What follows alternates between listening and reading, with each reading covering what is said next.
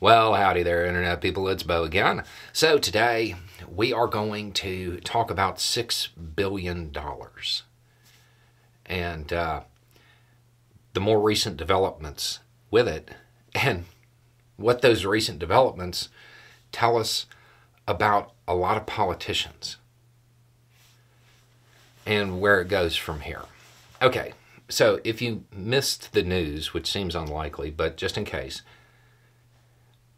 not too long ago, the United States was working out a deal. They allowed some money that belonged to Iran, that was in South Korea, in a frozen account. They allowed it to go to Qatar, where it was going to be dispersed for humanitarian stuff, used to buy that. And that would go to Iran. Then everything happened in Israel, right? And almost immediately, you had a bunch of politicians come out and say, that $6 billion, it funded this. It was all over Twitter. It was all over network news. They said it over and over again, so much that people believed it. Now, a whole lot of people came out and debunked it.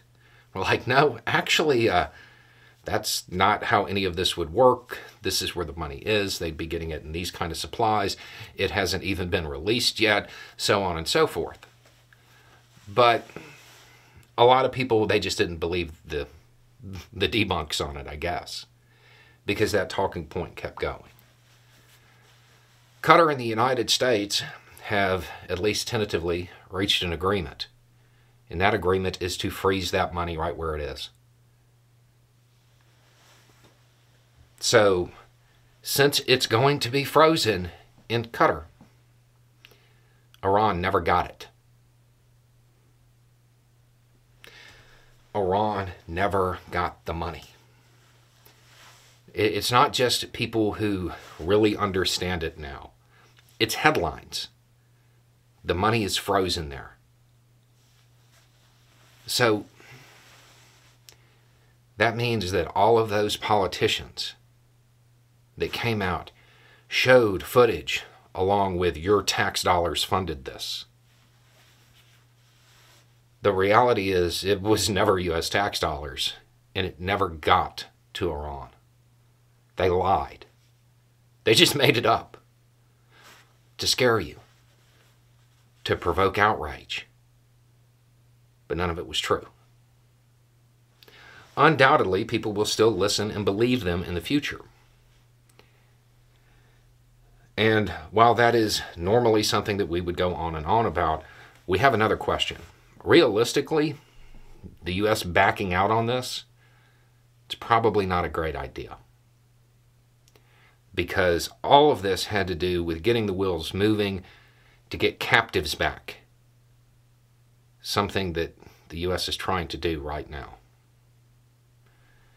Might not be a great idea to back out on the deal,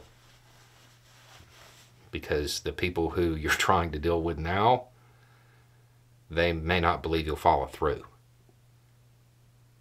Probably not a good idea. Not only that, it will probably provoke a lot of anger. And I know Americans are like, and let them be mad. And that's fine. I get it. I mean, it's not like that anger has, caused bad things to happen at any point in time.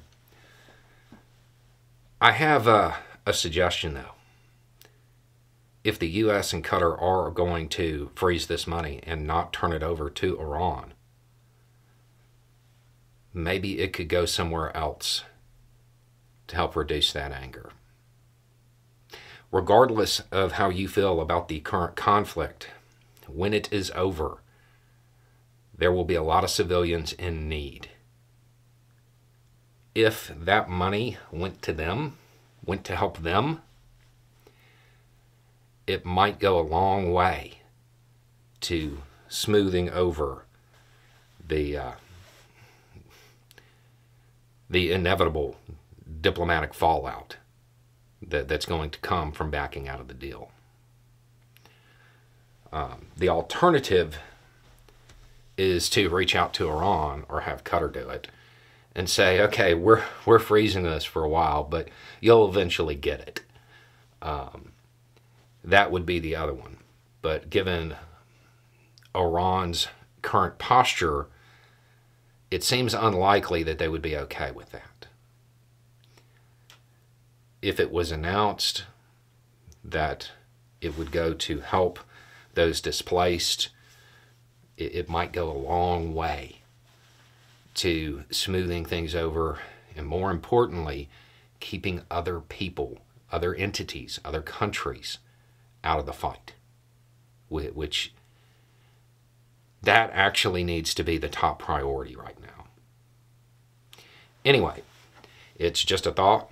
Y'all have a good day.